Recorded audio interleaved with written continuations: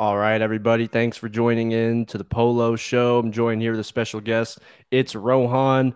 Technically, I guess we got two of us here today. We're going to dive into some 49er preview for week 4 and also talk about all this Jimmy G, Kyle Shanahan stuff going on right now. Got some fresh quotes to talk about, so we'll get right into that. So let's go.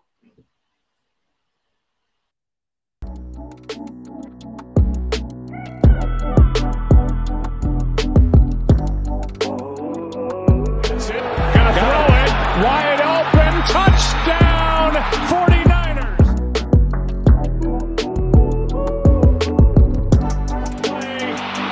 And to Draymond. Murray. Watch Stafford go deep. And Rodgers were able to do week 3 in that matchup. Toss to Jones, and big middle linebacker Fred Warner made the stop.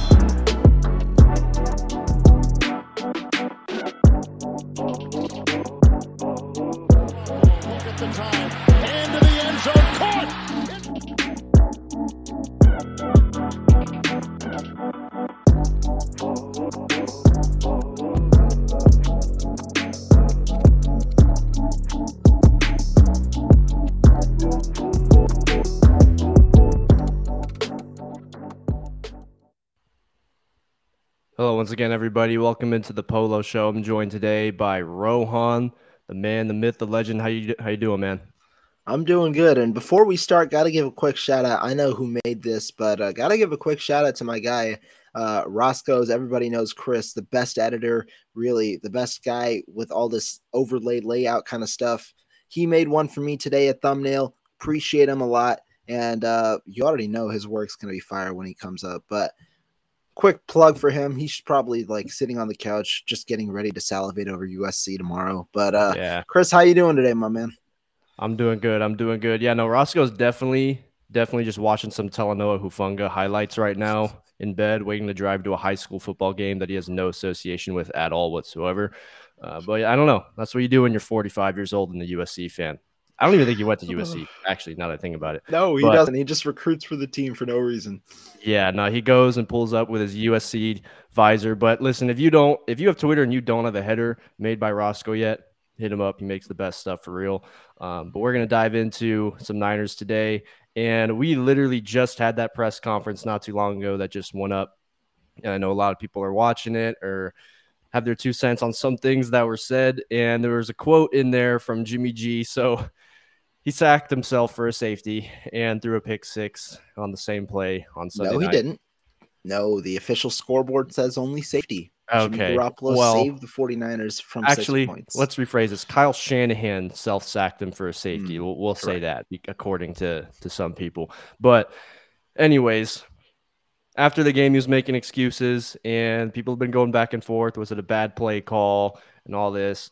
And he was just asked about it because Kyle, in a presser earlier this week, said that he put him in a tough position on that play with the play calling.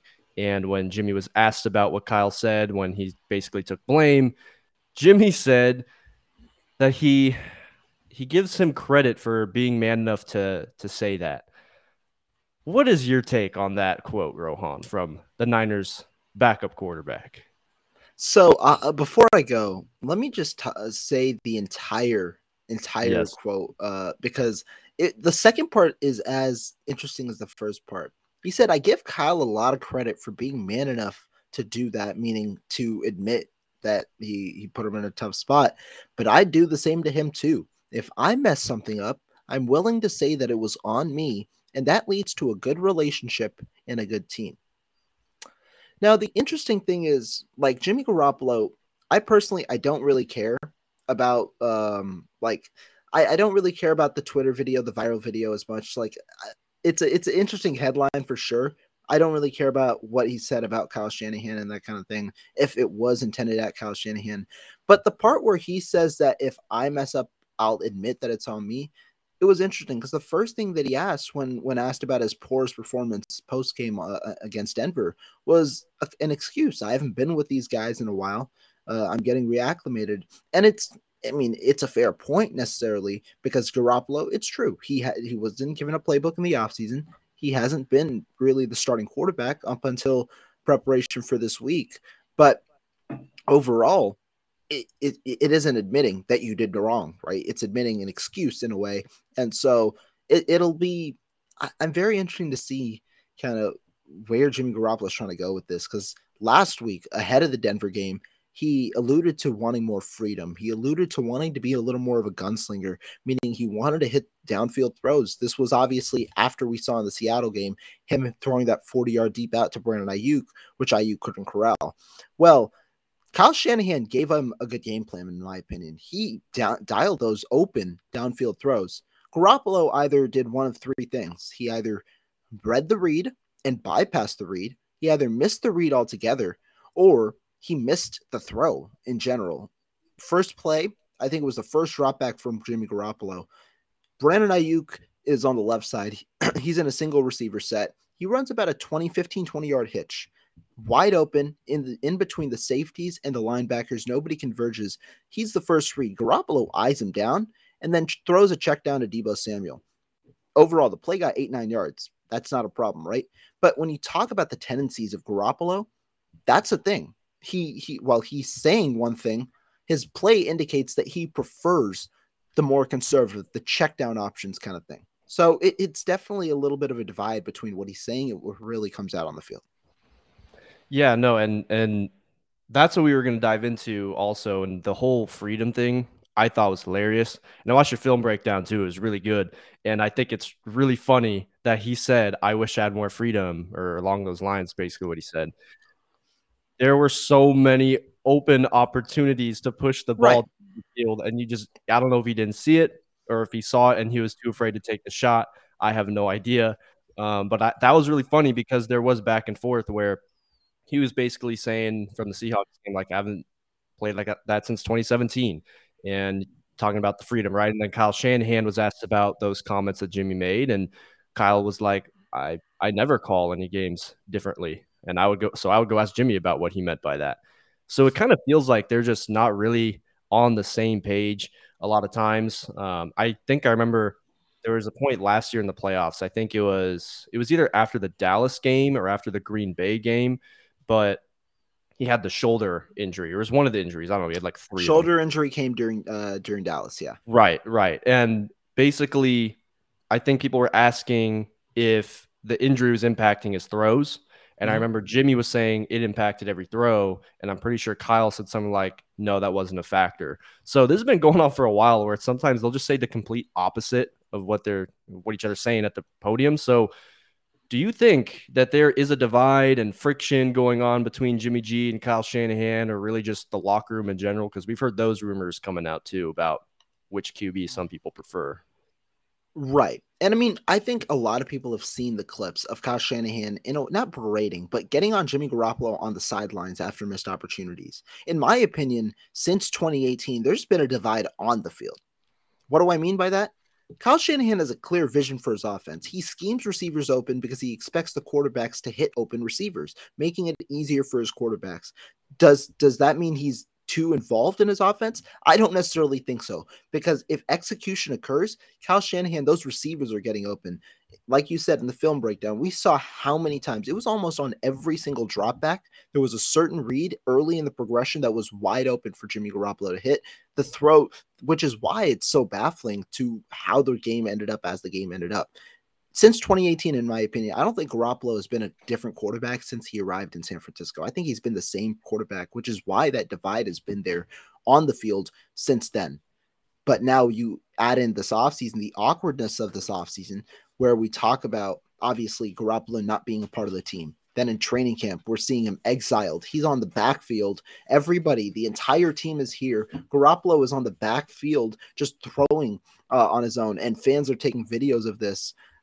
Like the awkwardness around the team, regardless of what Kyle Shanahan says, has been there. And so the off the field divide, while I don't think we can really amount it to anything right now, because I mean, nobody's around them that much. I think the off the field divide has increased this offseason, given how the circumstances were, given how Garoppolo essentially was sacked, he was replaced, and then now is reincorporated as if nothing happened. So I think there is a bit of an off the field divide on top of the on the field divide that has been there since Garoppolo has been a 49er.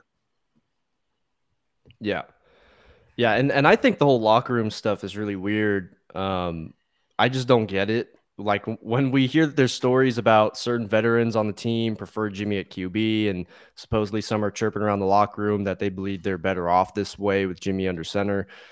I don't understand. Like I don't know if it's because some of these veterans, if this is even true, just associate the winning with Jimmy and not necessarily Kyle, because Jimmy came here when the team was horrible and they had that 5-game win streak.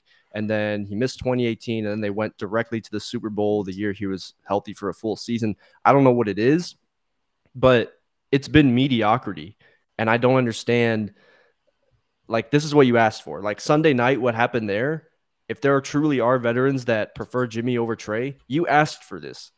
Like, Trey gives them a chance to be great. We know what Jimmy is, and he's not going to develop. Like, when people say he needs time and he's rusty and that whole camp excuse, I just can't buy into that. The dude, this is 9th season in the NFL.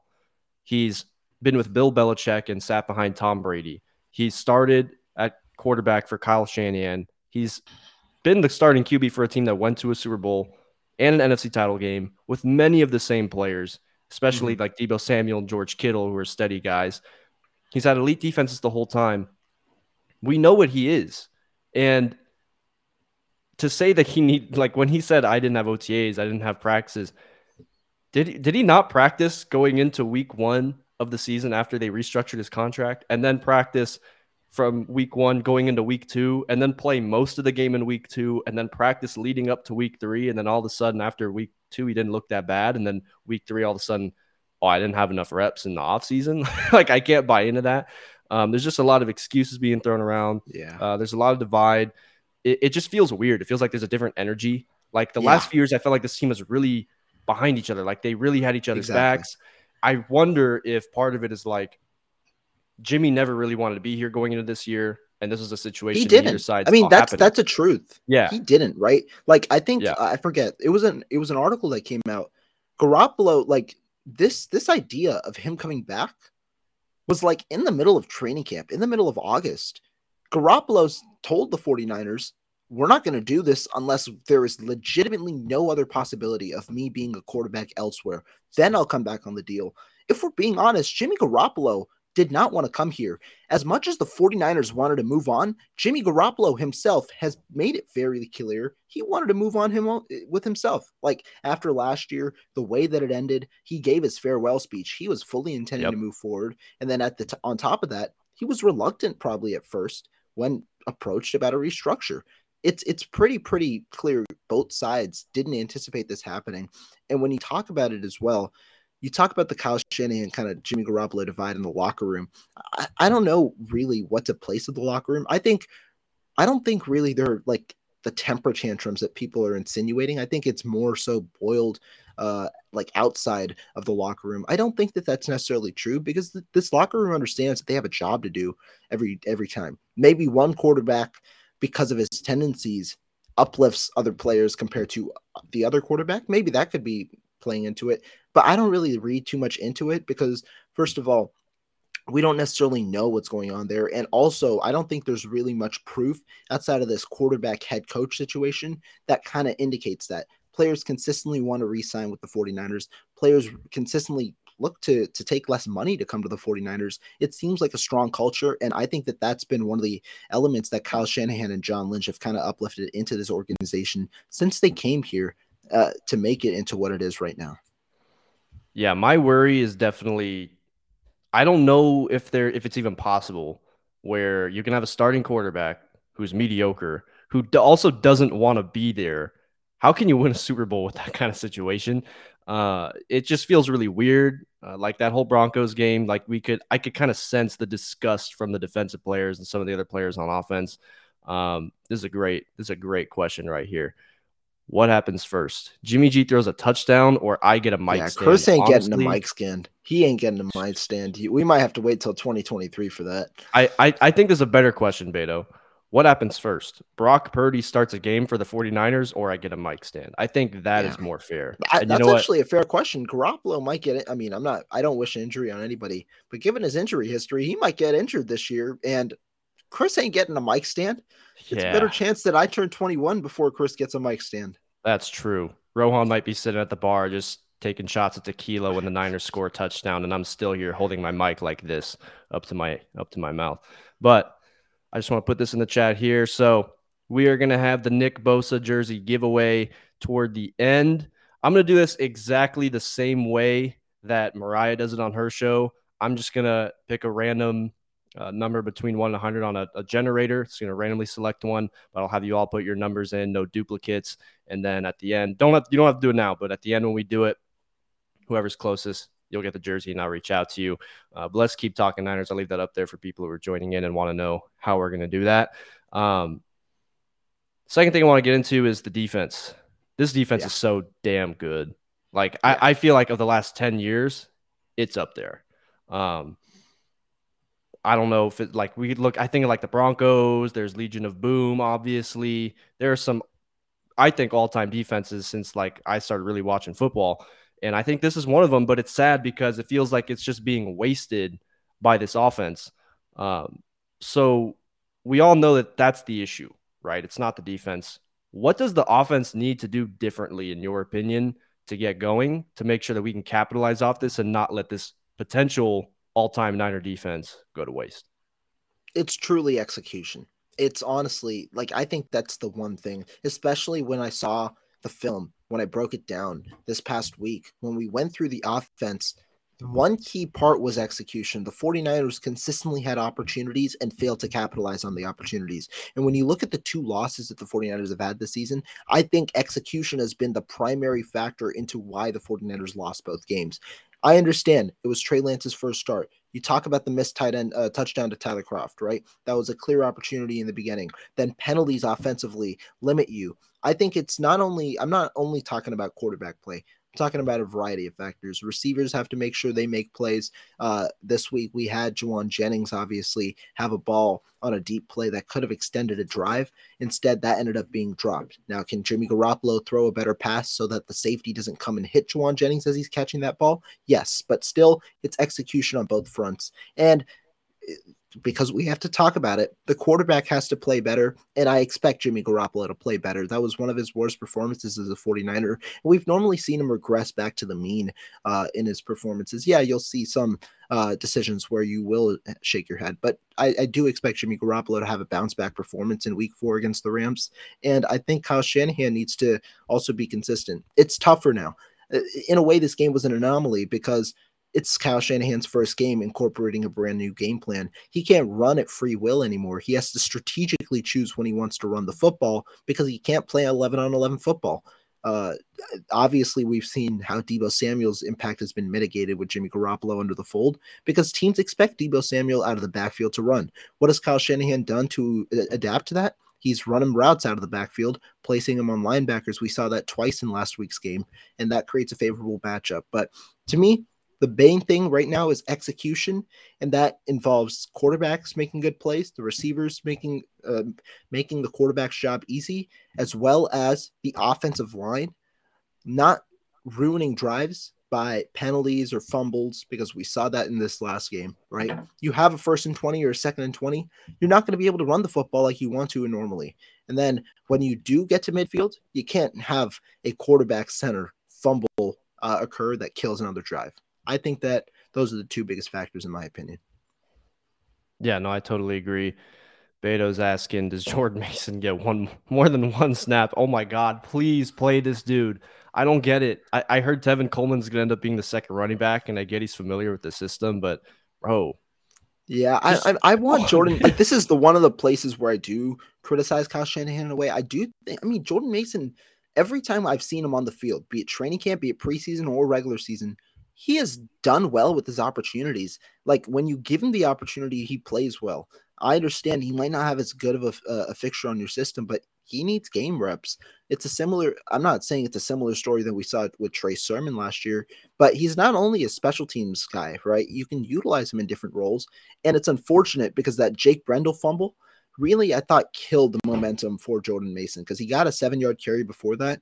Based on how the 49ers offensive line was moving, it was about to be a second carry. And you know how Kyle Shanahan said, I'm going to ride the hot hand with his backups. If Mason has a nice second carry, what do you think the 49ers do as they prolong that drive and get closer to the red zone? You're going to feed Jordan Mason. But unfortunately, momentum killed there. And hopefully he gets more as the 49ers look to impose their will on Monday. Yeah, no, I've been wanting to see Jordan Mason play. I think that also week 4, Kyle's going to have to dig into his bag because they're 1-2. You don't want to go 1-3. And also a bit of an ego check. You're playing Sean McVay. So I think he's going to dig deep into his bag. But what made me pick Nick Bosa, I actually have no idea. I was just at work one day and I was like, I'm going to do a jersey giveaway. And I was going to do Debo. But this was around the time we didn't know if Debo was actually going to be here. So I was like, that might be a really bad idea. So I think I somehow just landed on Bosa when I was making the decision. But what's up, Tanya? How you doing? Thanks for dropping in. Mariah said she's going to do a clearance giveaway, Jimmy G or Raheem Mostert. I'll take the Raheem Mostert. You know what you can do, Mariah? Take one of the 3 jerseys of Jimmy G that Davo has, and you can do a giveaway with one of those because I'm sure he doesn't want those anymore. So you actually have them at your disposal. Now, when it comes to the offense, one thing with Debo that I realized, like you were saying, like teams aren't really biting on the runs when he's in the backfield. It kind of reminds me, I don't know about you, it kind of reminds me when Kaepernick was running that read option. And to stop it, teams just started saying, you know what, screw it. Stop him no matter what, every single time. And that's kind of how people took, kind of negated that. And I think the big issue here that might be stumping Kyle a little bit is he did not expect Jimmy G to be here at all. He went into the whole offseason anticipating this is Trey's team, so I'm going to do something different. I'm going to add different wrinkles into this offense. And we saw a lot of the run plays where when Trey was in there was a threat that he was going to keep the ball. And that's why the 49ers moved so well in the run game. Exactly. And now that Jimmy's there, he's not a threat to keep the ball. And also, not only is he not a threat to run the ball, he's not a great threat throwing the ball either. So defenses, I think, are just saying if Debo's in the backfield or if it looks like he's about to get a handoff, we're taking that out of their game plan. We're going to dare Jimmy G to throw it. That's basically what they've done the last few years. That's what the Rams did in the conference championship game. They know that he's not a threat to spread the ball around the field. He's not going to push the ball down the field. He's going to throw those little quick routes. And you know what? Teams will live with that. Teams don't want us to run all over them. So exactly, I really want Debo to get going in the passing game. I think that the yak yards are something that I haven't really seen a lot of. And if we look at just the numbers, and it's really early, but just for reference, because last year before Debo was being used as a running back, really, he was leading the NFL in receiving yards. Like people forget, he was up there with Cooper Kupp. And right now he's averaging about half the amount of receiving yards per game that he was last year. And I think we need to see that go up because, like we said, teams are not really going to bite on this. The jet sweeps might work, but when he's just lined up in the backfield, like that play call, when you're just trying to run the clock out at halftime. Yeah. Trying to run the clock out. Like, I don't understand the point in that. Like, I don't know if it was like a desperation. Let's hope we can get a first down or what, but it just didn't really make sense because it hasn't been working. And we've seen it before from Kyle Shanahan where he looks like he looks to not run the clock out necessarily, but have a double entendre, try and see if you can get an explosive play out of it. And if not, clock runs out, you're fine either way. If that's the case, though, I wanted an outside zone run. If you're looking for an explosive play, go all in. Don't sell out. Have an inside zone against a team with a front that's stacking the box. The likelihood of you getting an explosive play out of that, I don't think is high. Maybe go with an outside zone. Hold your cards because even if you lose 2-3 yards on a play, it's not going to hurt you. They have no timeouts. You're going to have the same result anyway.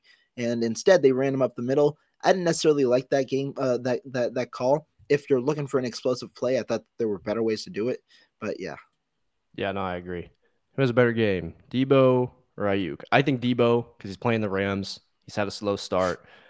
I always remember when Aaron Donald was like, who? And I just think that Debo ever since then has just taken it very personally. I think Debo has a game. I don't know about you, Rohan, on this one. I think both do. And I think Debo Samuel, the 49ers are starting to Kyle Shanahan's really starting to realize how to use him in a way differently. Because like I said, his run impact has been mitigated. So what do the 49ers need to do in a way? They either have to have 2 running back sets so that with Trey Lance, he was I'm against the notion that Kyle Shanahan was using him as a running quarterback. And we can maybe talk about that later. But with Trey Lance, you have 2 rushing threats in the backfield. With Jimmy Garoppolo, you only have 1 if you have 1 running back lined up. So what do? They have 2 running backs on certain sets. We saw that at times where they have 2 running backs where they go empty, because the 2 running backs obviously provide a rushing threat from either side, forces defenses to hesitate for a second. And also what that can do is if you're running a route out of the backfield with Deebo Samuel, he's going to be placed on a linebacker, because a cornerback, unless it's zone coverage and the cornerback has the instinctual ability to pick up whoever's coming out of the backfield, he's going to be placed on a linebacker. We saw it on the throw where Jimmy Garoppolo underthrew Deebo Samuel and he was open. We saw it again with Kyle Juszczyk. Kyle Juszczyk had a nice sideline catch. I think he was going up against Bradley Chubb on that play. Yeah. You create these mismatches, and that's I think the new way to use Deebo Samuel. If you're going to use him out of the backfield, understand that his impact might be mitigated unless you kind of hide the look, or use him as a receiver. Yeah, and I want to get to this question too from Kevin. This is kind of interesting. So what about using Ray McCloud in the running game and using Deebo as a decoy? You could. I just wonder, how do you scheme that play? Is it going to be an end around? Like, because if you're in a shotgun look and you have Deebo and Ray McCloud as your 2 running backs, it's going to be harder to at least get to the edge, especially now without Trent Williams to maul. You need, like, the one issue, right, in a way with this 49ers rushing attack is everything has to be to perfection for a play to work. Every blocker, the pullers need to kind of work. The tight end needs to get there, and you need to have good blocks from guys like George Kittle, guys like Kyle Juszczyk, in addition to the one-on-one blocks, the complementary blocks from the offensive line, for these plays to work, especially if you're hitting the edge. So that's the thing. I wonder how you utilize Ray McCloud. Will you line him straight up out of the backfield, because that doesn't give him the running start, or do you maybe potentially do an end around, which might be a little more predictable with Ray McCloud? Yeah. And that's another thing I wanted to get into, is a little bit about the play calling. I know a lot of people have been really critical of Kyle.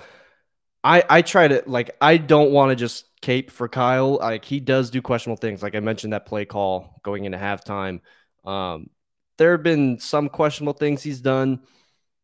I was going to originally say, like, how much blame do you assess to the offensive struggles to Kyle? Is it the O-line? Is it Jimmy G? And we can still talk about that. But also, do you think Kyle's starting to feel, maybe for the first time, legitimate pressure as the Niners head coach, as Mike McDaniel goes to Miami and they look like a solid unit, although that whole Tua stuff is a mess. But other than that, they look like a solid unit. And now we're sitting here with what's supposed to be an offensive guru as a head coach, and we're like in the bottom 20s in certain offensive categories. In the scoring offenses, yeah. Yeah.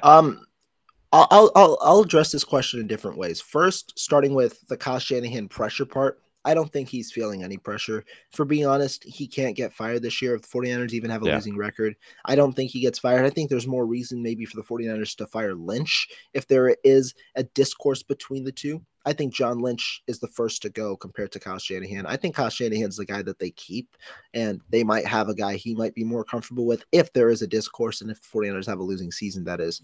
But I don't think Kyle Shanahan's seat is hot. When you talk about Kyle Shanahan and assessing blame, at least when you talk about the Broncos game, I thought Kyle Shanahan did a pretty good job. There were a couple of questionable plays. At first, initially, I had placed a good amount of blame on Garoppolo for the safety, and I still do, because it's as a veteran, you have to understand where you are on the field. But understanding the play, talking with a couple of people, it seemed like it was a wide leak. It was a very aggressive play call for the situation, because you have to allow the play to develop. It's the play that Trey Lance missed Tyler Kroft for the touchdown, where you have to wait for that tight end to develop. Now, what I would have liked was Jimmy Garoppolo to still hit Brandon Ayuk, the first read, not the first read, but the first open guy looking straight there. Instead, he tried to hit the first read on the play, let the play develop. And so that's where I place blame on Kyle Shanahan in a way. You can't necessarily have such an aggressive look, especially in such a tight game, in that situation, knowing how heavily the Broncos have tried to pressure you in that situation. So I'll place the blame half there. But in overall aspect of the game, I think Jimmy Garoppolo just didn't execute in this game. But as for the part of Kyle Shanahan where I place the blame, I think his play calling's been pretty solid. Even in the run game, I think his play calling's been pretty solid. But his choice of quarterback, that's all on him. Kyle Shanahan, the issue that he's had, right? We talk about, we praise him, right, for doing what he's done with below average quarterbacks. But when you talk about Jimmy Garoppolo, he has chose to have Jimmy Garoppolo. Back in 2017, everybody knows how Kyle Shanahan obviously passed on Mahomes, passed on Deshaun Watson to get Kirk Cousins, and then didn't even settle for Kirk Cousins. Instead, went and traded for Jimmy Garoppolo in that year. And I don't know who wanted it. I don't know. Like, I'm not going to speculate. That's not my job. But like, he wanted Jimmy Garoppolo. Bypassed on a better quarterback in Kirk Cousins, who we could have likely gotten in the offseason, and instead paid Jimmy Garoppolo the biggest contract in NFL history. Then after that, 2020 comes, rumors about Tom Brady. It seems like Tom Brady would have very much welcomed a return home to San Francisco. The 49ers stuck with Jimmy Garoppolo despite him not having any guaranteed money, really, because that was, I think, the third year that he was into his contract. So it was either that or like minimal guaranteed money, and you could have traded him too, right? And then they finally make the move for Trey Lance, 3 first-round picks. Kyle Shanahan finally goes in a different direction. But I think the quarterback situation, you can blame Kyle Shanahan for that because he's chosen to stick with mediocrity. He's made it work. They've gone to an NFC championship in the Super Bowl, but he's chosen to stick with mediocrity for a long time. And that's where you can place the blame for him because there's a reason execution isn't happening. It's because you have mediocrity at quarterback. Jimmy Garoppolo is an average NFL quarterback. And so to me, yeah, I think that's a place where you can place Kyle Shanahan's blame on. Yeah, no, I agree there, and I'm going to get to my point really quickly. But first, we have to talk about the boning that Ray is giving Kyle based on the penalty yards. Yeah, no, that was I've gone back and forth on this. I want to hear what you have to think. Yeah. I understand why he made that decision. And I get it. People want Kyle to be more aggressive. I think that he trusted his offense. He's saying the only more. blame, not the only bone.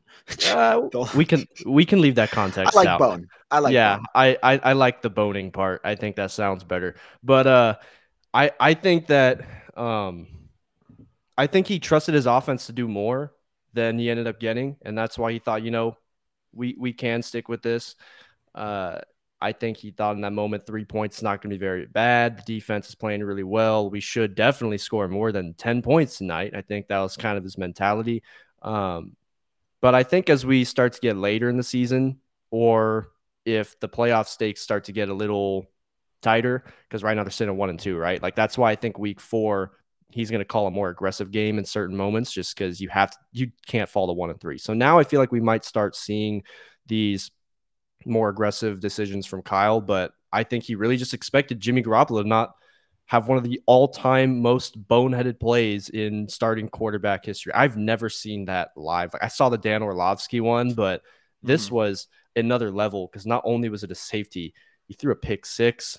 Like, that was really bad. What? Give Jimmy Garoppolo credit for having the intangibles that just can't be quantified by saying, you know what, I'm about to throw this pick 6. Let me negate it by just stepping out of bounds so that I don't allow a touchdown. Incredible leadership. Yeah. But on this play, yeah, I mean, for me personally, like you said, I can understand it. I think I've gone a little less bullish on the idea because you had a defense that was working. But I mean, we've seen Russell Wilson cook, right, on those 3rd and long situations. The problem isn't even Russell Wilson converting a 3rd and 18.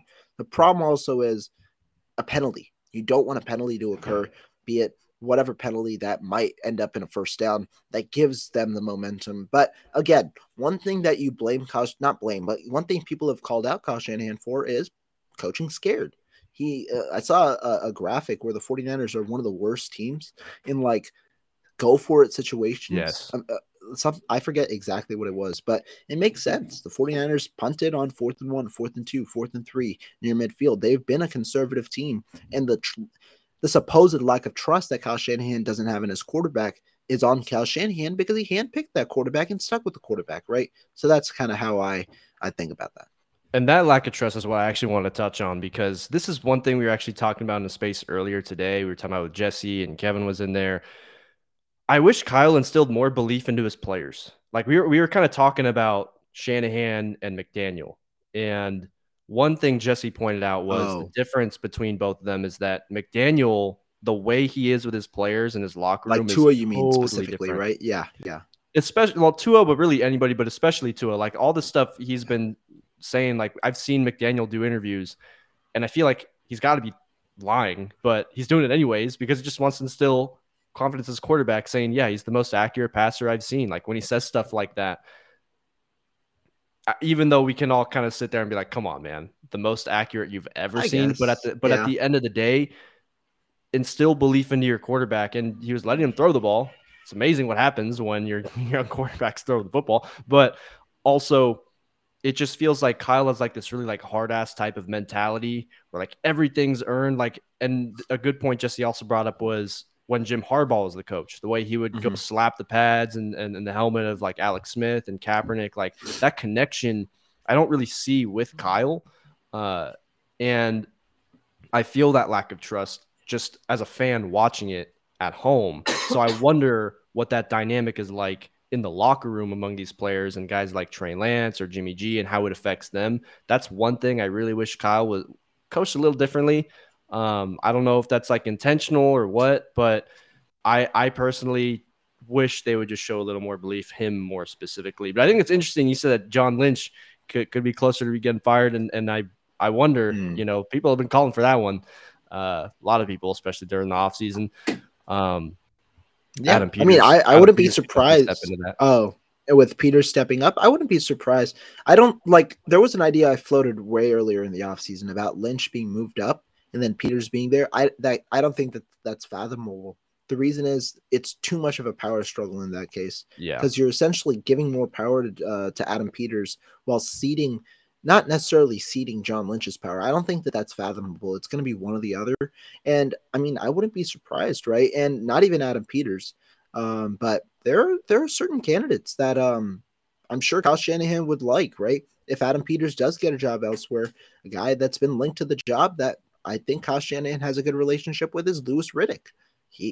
There could be other candidates. And I mean, this is a topic for another day because not obviously I don't think anything happens this season, right? It'll only happen in the offseason if anything happens. And again, that's contingent on several factors. But yeah, I don't think Kyle Shanahan, his job is at all in jeopardy, especially because he has the extension until 25. Yeah, it would have to be a total dumpster fire for one of them to get fired. But let's dive into the week 4 matchup. So we're playing the Rams. We've won, what is it? 6 of the last 7. I don't even remember. 6 of the last 7. All the last 6 regular season, and then we lost obviously this year. So 6 to 7, right?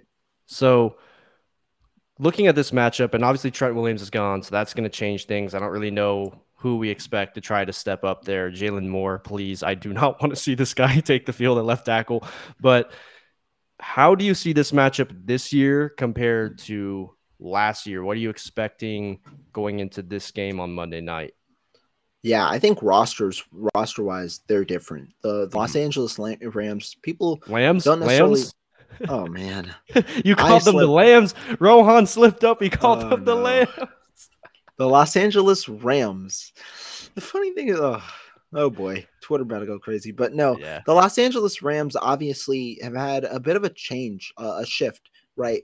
Not necessarily in their culture, but with their roster. Andrew Whitworth is no longer there. Joe Noteboom, their new left tackle, a guy who's been fairly hyped up and has been a fairly solid backup for them for the past couple of years. Now is 3rd in the NFL with 11 pressures allowed this season. He hasn't necessarily been one of the better left tackles there. That transition hasn't gone as smoothly. Overall, the offensive line hasn't looked as good. Rob Havenstein having a bit of a down year to at least begin. No Austin Corbett, no Brian Allen at center. You have new pieces. I think it's David Edwards at left guard. I think Brian Allen is out for the game. I forget. I think at center. So you're having new pieces. And on top of that, it's a new right guard as well this year. They had a competition in the offseason between Logan Bruss, who unfortunately tore his ACL, and forget his name. But there's another right guard there. But point being, new offensive line. And they have struggled at times. We saw it in training camp. We saw it in the regular season a little bit. And the 49ers have a strong defensive line. But I think you can make that argument for the 49ers as well, right? A newer offensive line. I think the 49ers offensive line is better, even right now. I think I said that they'd be a better unit at the end of the year, but I think they're better right now. Still, the Rams got Aaron Donald, but no Von Miller anymore. So it's a bit of a new matchup kind of thing, which is beneficial given that Colton McKivitz is going to play instead of Trent Williams at left tackle. But overall, I think a majority of this dynamic is the same. You got the same head coaches who have figured out each other's systems in a way, having played each other so much with similar quarterbacks to last year and a similar infrastructure and system. So we'll figure it out. We'll see how this game goes, but at the moment, I think the 49ers are trending upwards despite the amount of injuries that they've faced. I do too. I still like this matchup because I look at it. If I look at last year, I know they got Bobby Wagner, but you can't equate a good linebacker to a good edge rusher. It's just a different impact in the game. Not having Von Miller, that's hurting them. And also not having Odell on offense to open things up. That chemistry between Stafford and Allen Robinson is just not there. So it's really just he really only wants to throw to Cooper Kupp. And he's throwing a lot because they can't really run the ball. And I think that if they can't really run the ball and the Niners and their new look secondary this year with their pass rush, I think Matt Stafford's going to be a sitting duck for a large portion of the game. I think that bodes well if he's out there slinging it because he's also mistake prone himself. He does turn the ball over, and this is the best defense he's going to have to face so far this season, in my opinion. So I do like them in this matchup still. My worry mostly obviously is at left tackle and just Jimmy. Like you got to have a bounce back game. And that's not even asking that much. It's funny when we say like, Jimmy, can you please play well? We're really saying like, can you just play average? Like just take care of the ball. And I got to say, if there's one new thing, I might have to guarantee one interception to Bobby Wagner. That is the only new wrinkle in this matchup. I might have to place my own bet that it's going to happen at some point in the game. But other than that, I really do like this matchup still. If you won 6 straight, obviously, I think it's like Shanahan just kind of has McVay's number in a way. Even last year in the championship game, it's not like they got blown out. Like they were winning. They were pretty much in control of that game. It was 17-7. They blew a lead. And they blew it. So I do still like this matchup. And Hufunga's been balling out. So that's going to be cool to see how he matches up in this game against the Rams. You really just got to slow down Cooper Kupp as much as you can. I don't know how you would like to see them cover him. I know some people want Ward to just travel with him. I don't know your thoughts on that. How you'd like to see them cover? Yeah, Charvarius. Interesting. Okay. Yeah. But so when we talk about it, let's look at the defenses because you talk about Cooper Kupp. And generally, I'm speaking generally first. The 49ers have allowed 2 big receiver games in the past 2 weeks, and they have done fantastically defensively, right? You talk about week 2, Tyler Lockett had like 11 catches and over 100 yards in that game. You talk about week 3, Cortland Sutton had 8 catches for 97 yards. Overall, the 49ers defense gave up 9 points combined in those 2 games. The 49ers, the point I'm making, the 49ers have done well in forcing shorter gains. And so while receivers have bigger gains, the offense for opposing offenses just can't move as well, which has obviously benefited the 49ers defense, getting them off the field. And that's something to note. On top of that, you look at the Rams defense, I think they're a tad bit overrated right now. So far on third down, they've been struggling. They're the 23rd best team in opposing third down conversions. They've allowed a third down conversion on nearly 50% of opposing tries. I think the actual number is around 47.3% in the first down.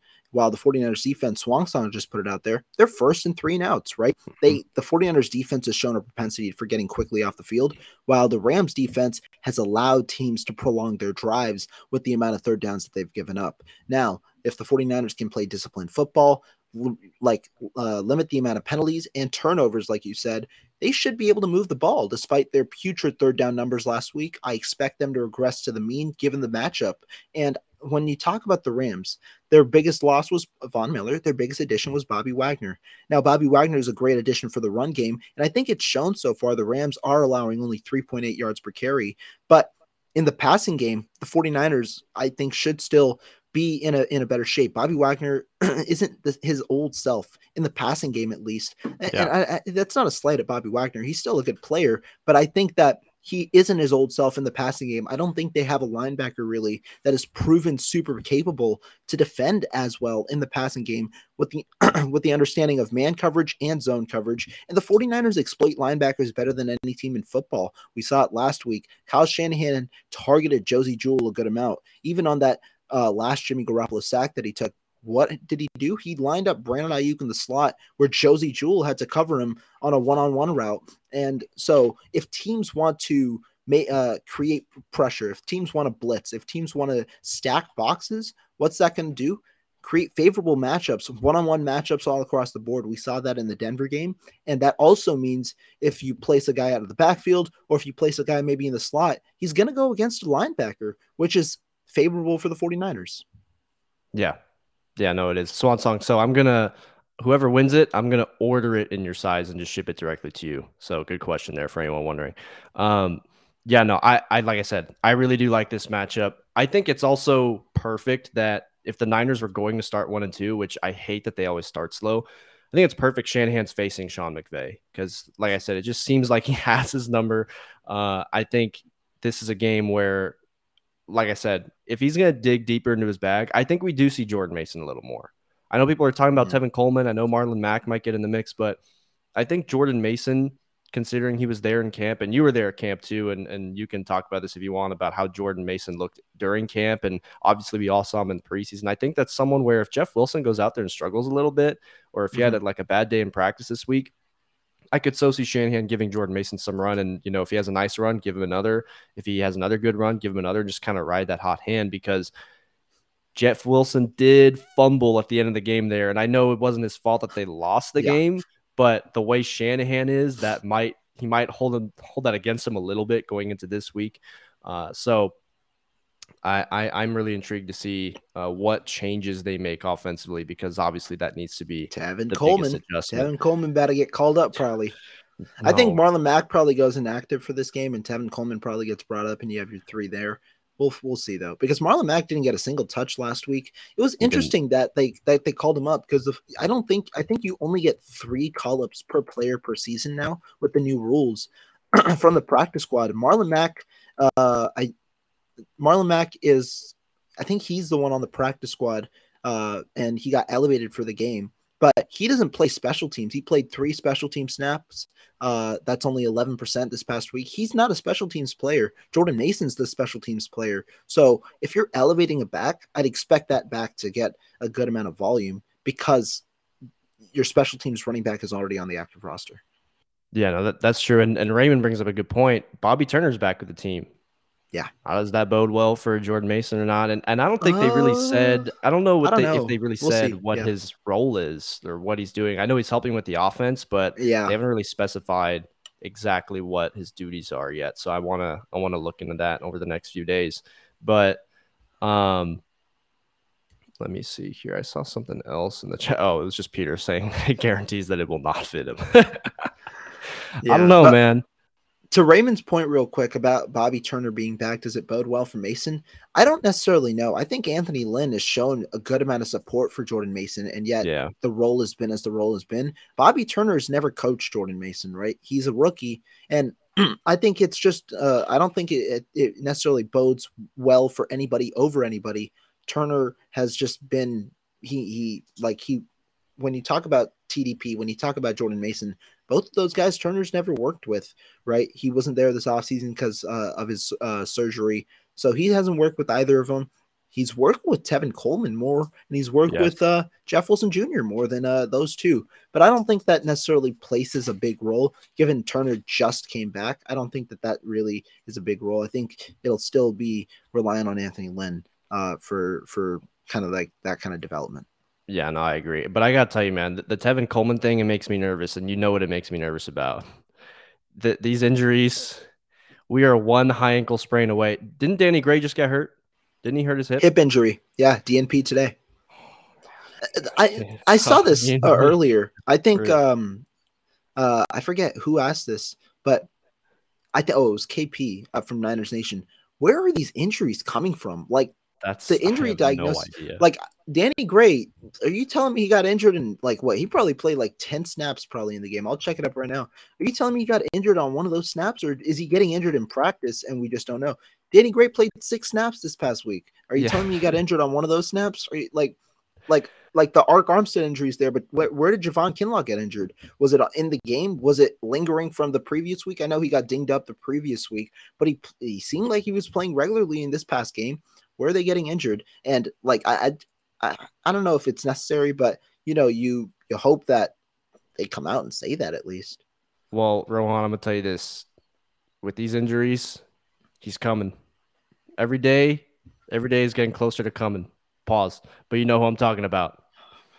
Mohamed Sanu, baby. He's coming back. He's gonna get a phone call. It's gonna happen, and we're gonna watch. Is he watch. Still in? He got cut, right? He's not with Miami right now. He's definitely he definitely got cut. I don't think he ever got picked up, so I'm pretty sure he's available. So I'm telling you, that the Miami Dolphins picked River Craycraft over Mohamed Sanu. Yeah, he's a free agent. Yeah, and he got a touchdown last week. Do you know how sick that makes me to see Trent Sherfield, River Craycraft just producing, and we're struggling to get a first down against the Denver Broncos with all pros on our team? That makes me sick to my stomach to watch the South Beach Niners. Okay, but here's what we're going to do next. So we're going to get into our keys to victory. I have 3. You can have however many you have. But over the next 10 or so minutes, put a number in the chat between 1 and 100. You cannot have any duplicates as anyone else. So just put in the chat, and I'm going to randomly generate a number. Whoever's closest to it, I'll reach out to you, or you can reach out to me, and we'll coordinate getting you the Nick Bosa jersey. So we'll do that all the way through to the very end of the show. Let's go ahead and start putting the numbers in. I'll do my best to keep track and catch all of them. Just make sure you don't have duplicates. But Rohan, keys to victory against the Rams. What do you got? All right, so we can go since there are 3. We can go 1-1-1-1 in a way. I'll start with the first one. I think it's the one that's glaring most to me, and I talked about it briefly earlier. Third down conversions. 49ers went 1 of 10 on third down conversions last week. And that one was a good throw from Garoppolo to Juwan Jennings, but I broke down all the third down conversions. There was a variety of failures on execution, be it with the offensive line, be it with the quarterback play, be it whatever reason it might be. There was a variety of execution issues. Like I said, the Rams right now are 23rd in opposing third down conversion rate because they've given up third down conversions on nearly 47% of tries. That's a significant amount. The 49ers hopefully should get back to the mean to where Trey Lance had third down conversions in week 1, going 8 of 17. If you get 8 of 17 on third down conversions, that's a pretty good rate to me. And also, as an add-on to that, third down conversions, what do? They prolong drives. 49ers, I'll get to my second key after this, but third down conversion rate, that's where I'm starting. What about you? Okay. Yeah, Swan, I see, let me double check something really quickly. Swan, I see yours first on your end. So Ray, pick a different number. That's what I see is I have Swan at 5. Yeah, my first key, get Deebo Samuel in rhythm. The running plays are not working. I think it's got to be done through the passing game, or unless you can find new wrinkles and new ways to get him involved in the running game. But listen, this dude is a huge reason we got to the playoffs. He essentially carried our offense last year. He dragged us there, but we have a better team this year. That's the way I look at it.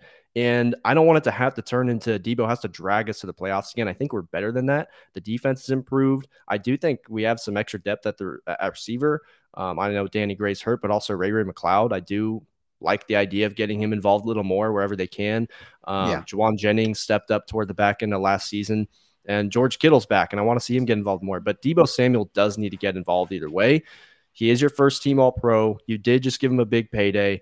You got to make sure that you're getting him involved in the passing game. I don't know how that is, but most important thing is you got to get him in situations where the yak opportunities are there. And of course, Jimmy needs to hit those throws, but get that part of the game going because you are kind of struggling and you have lack of depth at running back. I don't want that to mean you're just forcing carries to Deebo Samuel, though. So get him involved in other ways. That's my first key. I don't know. What's your second? Yeah, so I was talking about third downs and how they prolong certain drives, correct? And so to me, what kind of goes hand in hand with that is time of possession. Because if you're prolonging drives, you're forcing the opponent defense to stay on the field, which means your defense gets a bigger rest. So far, the 49ers have done pretty damn well, which you would insinuate from the stats. The 49ers have, statistically, the 49ers have outgained opponents pretty much. You saw it in the Bears game where they outgained them by a significant amount of yards. And even in the Broncos game, Jimmy Garoppolo surprisingly threw for more yards than Russell Wilson. And I do believe the 49ers had close to or a little more rushing yards than the Denver Broncos did in that game. They do well. And so far they've had a time of possession of about 33 minutes per game, whereas the the Los Angeles Rams are 25th in possession or average time of possession. They do give up average time of possession of 31 minutes and 35 seconds so far. And so what does that mean? The 49ers control that kind of part of the game. If the 49ers can kind of utilize the formula that they've used in the previous matchups to win this game, which means win on third downs, get time of possession, then they can control the game pace and they can dictate kind of how this game goes. I think that that's a huge key to this game as well. Time of possession on its own, I don't think necessarily, but when you tie it in with prolonging drives with third down conversions and potentially turning drives that end in field goals to touchdowns, I think that that's where the big impact comes from. Yeah, no, for sure. I agree. And keep Matt Stafford, keep Cooper Kupp off the field when you can. Remember, everyone, last call, we only got a few minutes left, so make sure you have your numbers in between 1 and 100, just no duplicates. So make sure you don't have the same as someone else before you. My second key to victory is whoever's playing left tackle, which I believe it's going to be Colton McKivitz. You just need to be steady. You can't go out there and just be terrible. I don't like, obviously, no matter who's stepping in, you're not going to fill in for Trent Williams. You're not going to be able to make up for the production that he gives them, but you just need to not screw up. That's the way I see it. Just be serviceable. Don't, miss a stunt. Don't miss your assignment in pass protection. Jimmy G is not a mobile guy, and McGlinchey has struggled at times in pass protection. We've seen certain plays. It would be really, really just a nightmare if both sides of the line are just collapsing in the pocket, because Aaron Donald's already going to have to be dealt with in the middle. So I'm assuming you're probably going to have to double him because he's going up against some inexperienced interior linemen. So if you're on the left tackle side and Aaron Donald's in the interior, you got to hold your own on whatever you're seeing out there. So mine is steady play at left tackle. Not great, just steady. Be serviceable. Yeah.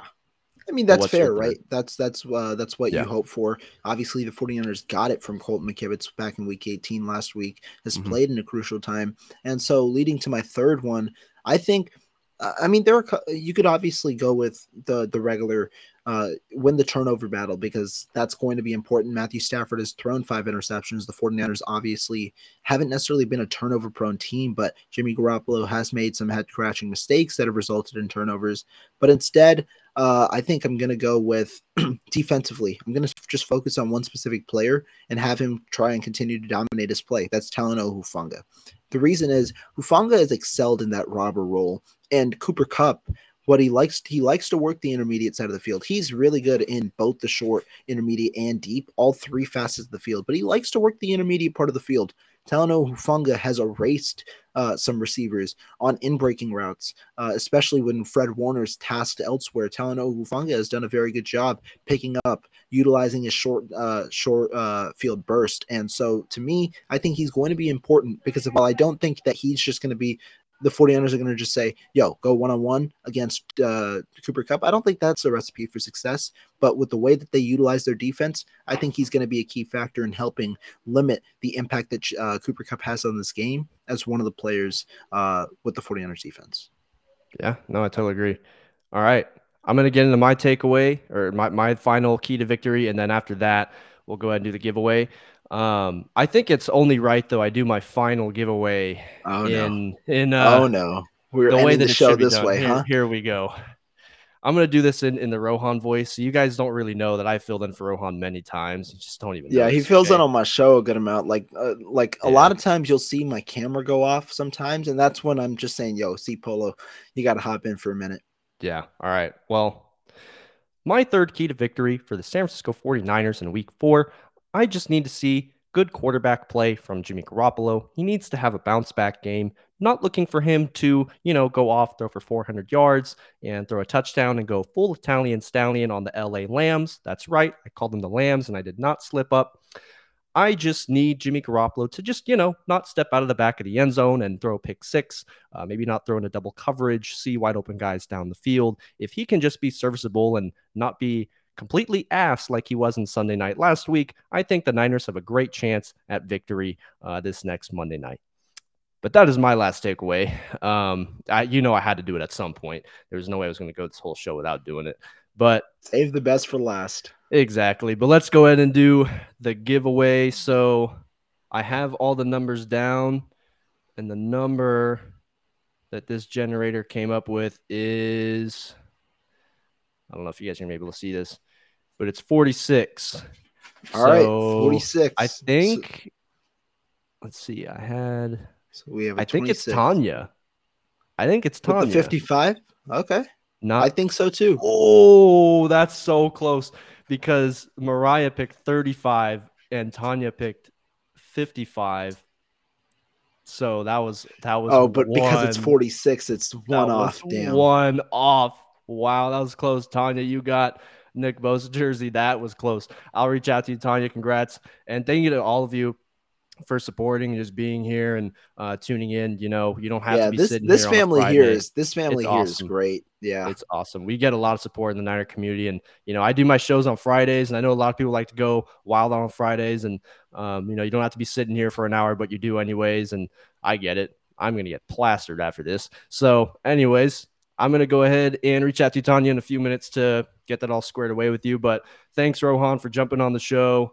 This is awesome. I'm sure we'll do more down the road. It's funny. I actually told Marco in his mentions, I was like, dude, if we ever did a show, it would be called the Marco Polo Show, and that would just be hilarious. Yeah, you guys have to. It's probably going to happen. You can just fill in for me on one of our episodes, and we'll just flip the name from 49ers Red Zone to Marco Polo again. Exactly. But thank you for joining on a Friday. Go ahead and tell the people where we can find your material. I mean, everyone here might already know, but tell us your socials, what you got going on right now. Yeah, so, I mean, you can search up my name. That's my YouTube channel. Obviously, we're trying to get back in the groove. Had an episode earlier today with Sunil. We'll probably go live after Wisconsin Badgers play. I got that coverage tomorrow. So after the game, we'll probably go live and talk some more 49ers. A quick preview again before the game starts. Hopefully, Marco will come on for that. We'll figure it out. But Chris, always appreciate you, obviously, telling me to come on here. Always appreciate talking with you, be it on Spaces or be it here. And, yeah, always appreciate the chat, man. Absolutely. Thank you to all of you. And go Niners Monday night. We'll see you on the next show and see you in Twitter Spaces. But have a good Friday night, seeing a rant from Chris, or we're going to see some I told you so's? You're going to see a rant from Kevin if we lose, okay? But we'll see you all. It's going to be lovely. I'm looking forward to it. We'll see you all. Go Niners. Gonna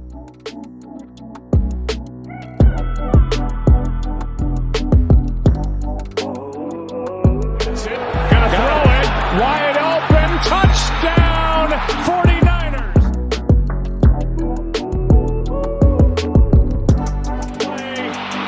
And to Draymond. Hurry.